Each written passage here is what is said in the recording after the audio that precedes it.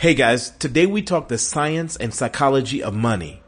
Would you like to get rid of financial stress and live a life where money frees you to live in the heart of your deepest passion and live peacefully, as well as a life of meaningful purpose?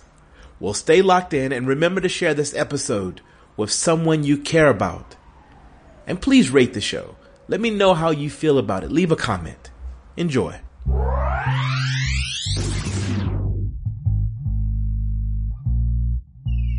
Hello and welcome to the Brain and Brand Show. I'm Timothy Maurice, your behavioral psychology author. Today I am thrilled to bring you a very special guest, financial literacy expert, activist Michael Gilmore, author of the Little Book of Zen Money, A Simple Path to Financial Peace of Mind.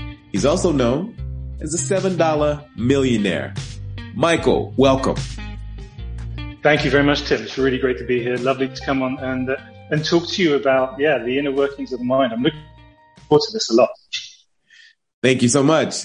So we have a feature called Inside the Mind. You're going to allow us and the listener to go inside your mind for 7 questions? Sure. Let's do it.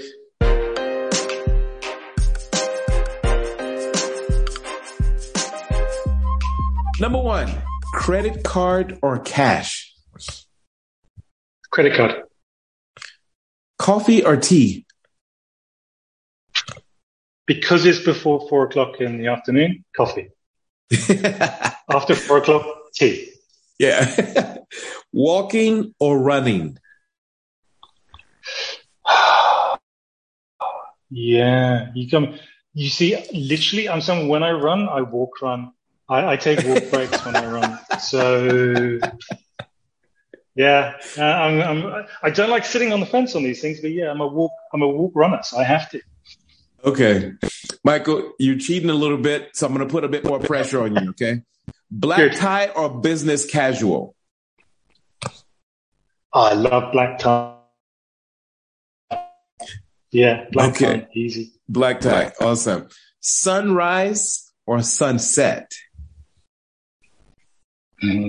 Yeah, sunrise. Sunrise is special. You know, you don't get to see it every day, but every time you see it, sunset, the day's already kind of getting in your face, right? But sunset, the day's not in your face yet. It's a good time. Okay. Listening to a book or reading one?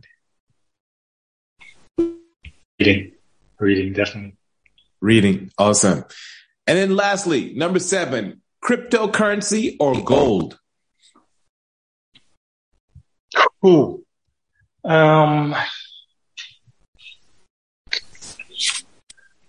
Yeah, you got me. I don't intrinsically like either. Probably right now, crypto. Crypto. I guess that's the one that's probably more beaten up right now than the other. So yeah, maybe crypto right now. But full disclosure, I don't actually own either right now in my portfolio in any shape or form. So that probably tells you a bit more accurately.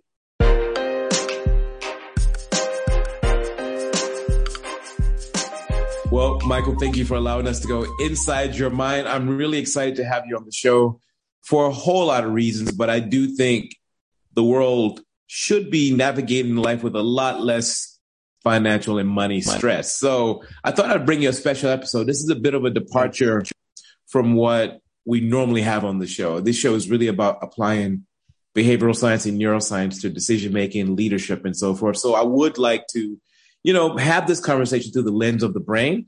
And I do think the listeners around the world would appreciate the conversation. So let's jump in. You've taught migrant workers in Singapore about money, but you've also taught your daughter about money. What was the fundamental difference, if there was any? Yeah, there was no difference at all in what I wanted both groups to know.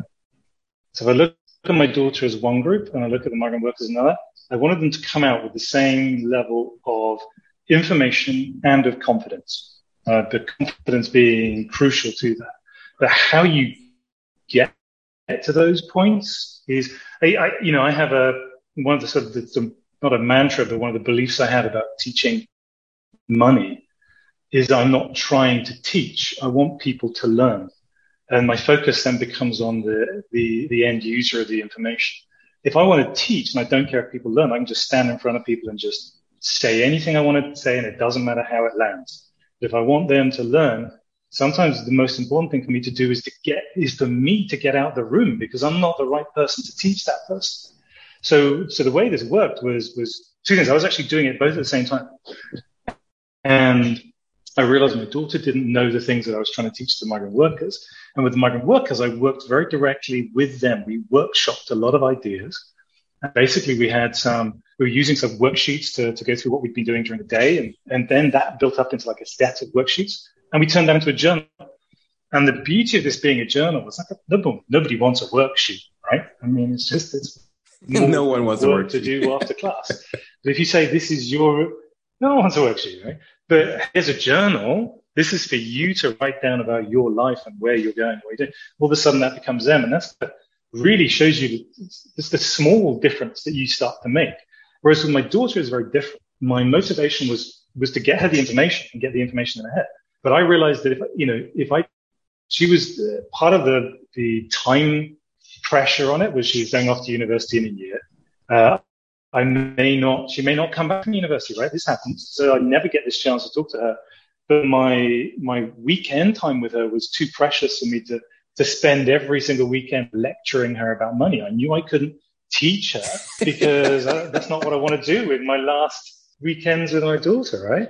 So I said to her, look, I'm going to write a book for you. You are going to edit. She's a storyteller. She's a writer. She writes plays. And so she's like, okay. I said, but you've got to edit it very closely. You've got to tell me when it bores you. And the moment it bores you, you tell me. Like when you stop reading, when you tell me bits you don't understand. So I would write the stuff for her and it would come back with red marks all over it. Like this too much. You lost me here. I don't understand this. I skipped all this. It's like, okay, I have to change this. And I wouldn't take it personally. It's like, because that's the goal, right? The goal is not to take it personally. The goal is that she learns, not that I teach. So there's that similarity of attitude or of approach with both of them that led to very, very different things. I mean, we tried showing the book for my daughter to the migrant workers, and they're like, wow, this is all words. What are you doing? This is all words. This is all stories. There's too many words for us. It didn't work. And that's exactly what I expected. Wow. You're absolutely right, though. I can imagine going off to college. She could come back with a husband. She could come back. you had a key. That was a key time.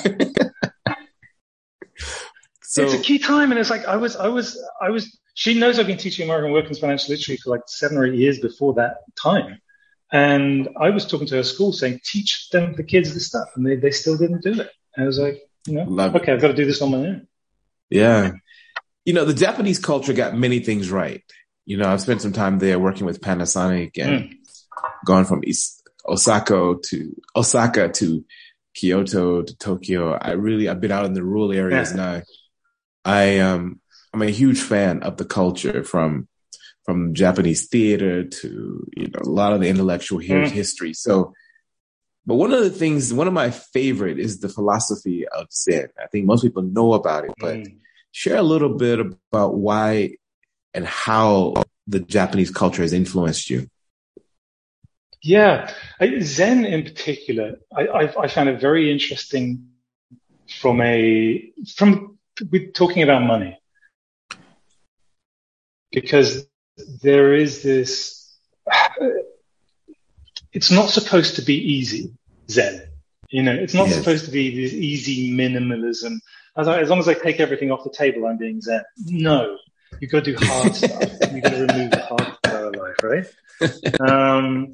And that's when you get to really discover it. I think when it really became clear is when there's Alan Watts, who's one of the people that popularized Zen Buddhism in the West. And he uses the phrase that Zen is about seeing reality directly.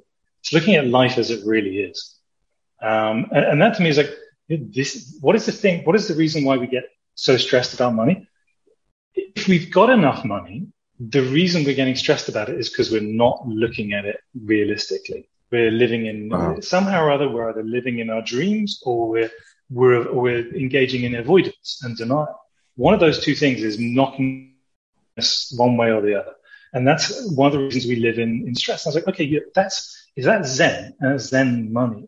There's many other aspects that come into it, but yeah, looking at it directly, stripping back, doing the hard things, but actually also seeing when life is truly good and valuable. It's almost never expensive, right? And this is what we get into in the book. It's like one of the ways we talk about it is in money journaling, and that could be as simple as just tracking your spending. That's seeing reality directly. I know people I've talked to about this. Try it for a week, and then tell me how close you are to where you think you budget stuff. And then people are all over the place. And it's just like, no, I never realized I spent this much on this. I never realized I spent this much on this, right? It's like, until you write it down, you do not know. And that's when you look at it directly. So it plays into that as well. So you've got this stripping back, you've got this, tracking what you do. But equally, I think there's it's actually not in Zen Buddhism, but it's in Central Buddhism. There's this phrase, this idea that nirvana is this, stripping away all wants. Like a mathematical definition of infinite happiness is zero wants, right? I mean, it's one of the few philosophies that's actually got maths in it. And I thought, well, that's so Zen, right? If you apply that to actually your own life and say, okay, I can't have zero wants, just like nirvana, it's impossible. But the path there is way happier than just adding in, if I get more, I'll be happier. We all know that's not true. Yeah. You actually have to be much more focused on what you want. And that is what I hope to, that's what I really took from it. When did you become Zen-like in your own life when it comes to money? I suspect some people might think that I'm not.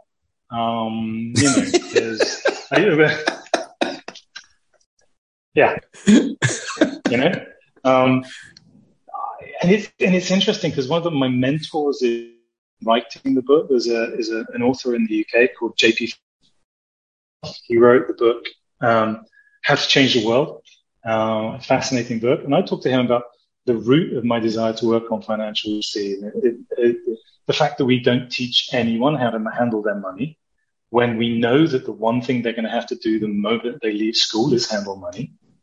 It makes me genuinely angry, and it always has. And he's like, and I say to him, it's not very Zen. It's like, no, that's Zen. The anger's valid. Use the anger.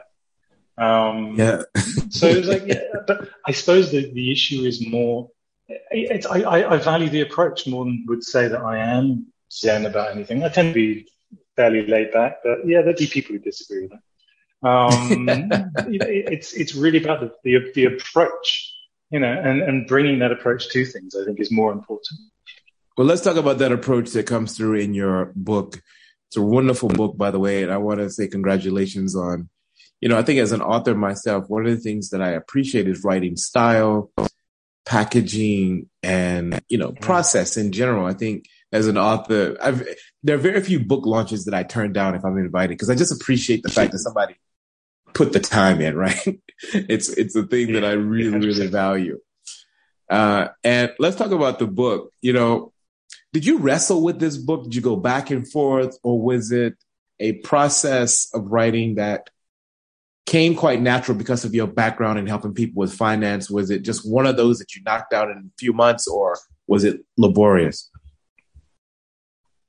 It was quick. It was very, very quick. It was actually not, it wasn't something I set out to write, say 4 or 5 years before. Okay. That was the two books before that, The Journal for the Migrant Workers and Happy Ever After. Yes. Both of those took years. Okay. Years and years. Little Book of Zen Money really came about from Wiley, who published Happy Ever After, the one for my daughter. And they asked me if I had another one that I wanted to write. And I was like, not really. Because I'd written it for my daughter. And I was like, that's done, right? And they said, no, but who else do you want to talk to about money? And I was like, well, if I wanted to talk to anyone else, it's like my daughter and then everyone else. I was like, there's no one particular separate target market I want to talk to. I was like, and that's why one of the reasons why one of the other things I do now is I organize awards for financial literacy, because the global effort is so important and it's everyone else. And so I said that with the Zen money, I kind of went to sleep on it. And then one day I woke up, I was like, okay, what is the most universal thing about money? Because money is so particular. In Africa, they'll have one cultural concern, in America, a different cultural concern, in India, a different cultural concern. And like we said before, if you want someone to learn, you need to go through those avenues. I thought, well, what is the most central concern? And it's stress. That's the thing that's most universally felt about money. And I thought, okay, I don't want to talk to people about, okay, reduce your stress, because we all know reduction is not possible. You have to replace, right? I mean, yes. The basics of most psychology, it's so much easier to replace something than it is to it's Dostoevsky's snow bear, white bear theory, right? If he tells you just not to think about the white bear, the only thing you can think about is the white bear. So it's like, okay, how do we not have stress? We have to have Zen. We have to move towards Zen. What also fit with that as well, and that was where the structure came about, was this understanding, and it's something I've talked about before about money, is the sense with my daughter's book was the concept of a path. And I think the word simple path in the subtitle is as important as the Zen money in the title, because a simple path is that one of the reasons we're so stressed is because we're not on a path. No one's told us how to be on a path. No one tells us where the path goes. Where are we going? Where have we come from? How do we get here? How do we put one step in front of the other? Instead, what happens is we don't think about money for 10 years, and then someone says, do you want a mortgage? Do you want a fixed rate or floating rates? Do you want insurance on this? And it's like, I don't know anything about this. I have no idea. And then we kind of read 2 or 3 articles on the internet. We kind of get some idea and we do it, but we're not certain. We're not sure of it. And we're not sure of it because we haven't walked the path to get to that point. And that's why the structure really wrote itself. So when I want people to feel less stressed, I want to give them a path. And I want to give them a path in multiple ways. And I want the path to be like a big, long path and say, this is how you go all the way to the end goal. But then here are your first steps as well. These are your first steps to get along that path. And that's really you can see, right? The structure is there. That's done, right? And that's what I want to give people, is those different paths. One of the things I like about the listeners of this show is that people rush to get these books. I mean, I meet people on the street, get emails all the time. People are like, okay, I got the book. So one of my favorite things to ask an author is, while people have ordered the book and it's on the way, what can they start right now in terms of getting their path, getting an idea and conceptualizing their path and starting to think about one practical way to get on the right path and moving in a direction to remove some of that stress? Yeah, the first thing, the easiest one I can give you is the book has a website, zenmoney.net. And right in there, there's a section which inventively called blog, which has about 20 of the small steps from the book. So they can go in there and they can just pick at random a step and see how that feels and play it, try it on. The simplest ones, though, are really, understanding yourself about money. And that really is the perfect one. Okay, let's put it this way.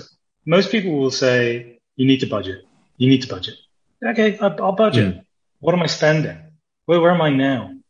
I was like, you're never tracking it. If you don't track, you've got no idea how close or far away you are to your budget. Dan Kahneman, when he was a professor, he invented this concept called the planning fallacy.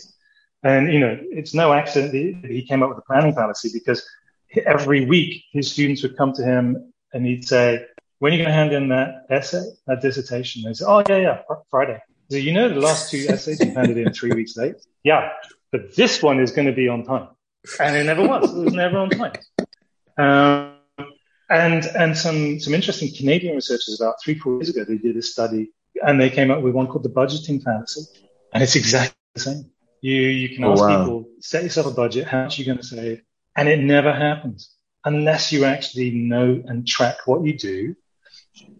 And the other thing is, put the money away immediately.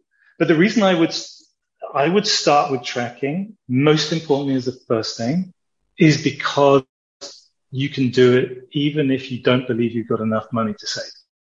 which is Wow. an important starting point for all of us, is, you can track, even if Yeah. you're spending 110% of your monthly income, you can track where it's going. And at the end of that time, you can get used to tracking that and retracking it exactly. And you can look at it and go, you know what, that's perfect. I'm sorry, but I need to spend 110%. I've got to, I'm going to have to work this through because I can't give any of that up. But you'll at least know. And that's, knowledge is the beginning of all of this, right? And that you can start today. And if you do have enough money, the reason you should start with tracking is because it's hard. It's genuinely difficult. You just to actually write these things down and have be honest with yourself and say, you know what, I did spend a lot last night when I went out with my friends. I spent this much, and write that down and admit it to yourself on paper that you spent that money, and that's where it goes every week or every month. That's hard. That's the hard work. And that's where we get back to Zen. Not about sitting cross-legged and forgetting the world exists. It's the exact opposite. It's about looking it in the face and knowing who you are and what you do. Yeah, I think one of the hardest things, when we go back to psychology 101, when people use money to solve for some of their deepest insecurities, I remember as a kid, I grew up on a farm in North Carolina, and there was a time when things were struggling on the farm. My parents one of them had lost their job. Things were we had like a tough couple of years. Mm-hmm. And they couldn't afford to buy me the Michael Jordan shoes. And so they bought me the knockoff shoes, the fake one. On the back of Jordan, he's got his legs spread and his arm in the air. They bought me the one where his legs were together. I had the fake ones. And I grew up with this deep sense that I need to get the most expensive shoes. And I remember there was a time early in my career where I looked up and I was in deep debt trying to solve for that teenage insecurity. And for anybody out there who's spending money, they're buying the most luxurious car, they're buying insane amounts of this and that to try to solve for some sort of childhood pain. What advice do you have to them or for them? Yeah, I think so. My favorite is another form of money journaling. And my favorite with that is, so the first one, tracking, is obviously just tracking and spending. The second one is a form of free writing. You sit there with a piece of paper, a blank piece of paper, and you can write down the times when you were happiest. Like the really genuine happiest times of your life. And, every time I do it, it tends to be something else. I remember some other event. But I do it in the book, and I give you a bunch of, crappy moments, and I take you through my thinking. Because I basically, as I wanted to do that section, okay, I'm just going to do it live, and I'll write it down, and I'll explain what I'm thinking as I'm doing it. And then what I did is immediately after that, sit down and write down some of the most expensive occasions of my life. Wow. And then because because I work in finance, I'm a geek. I look at that and I look for correlation. And essentially, you have to find a perfect correlation. Like everything expensive is very, very happy. Everything happy is very, very expensive. Then spending money makes you happy. Because I had so much pushback from people at different times saying, "Oh, I don't want to save. I want to enjoy myself now." I'm like, so you don't realize you just said enjoyment equals money. That's wow. What you just said. Because if enjoyment doesn't equal money, you don't have to, you could save and enjoy yourself. But writing down that list and looking at it and just goes, you know what, I really liked that occasion. I really enjoyed that. I should do that more. It didn't cost a lot of money. And I did that and it was crazy. So one of the angriest times of my whole life was in a Michelin restaurant. And I got the bill. And I was like, dude, this is wrong. This bill is wrong. I was like, you can't really, there's just no way. And I remember it now, and it's in the book because it's one of those my most expensive occasions. I was like, that can't be right. This bill can't be right. And it ruined the occasion. It made me really angry and unhappy.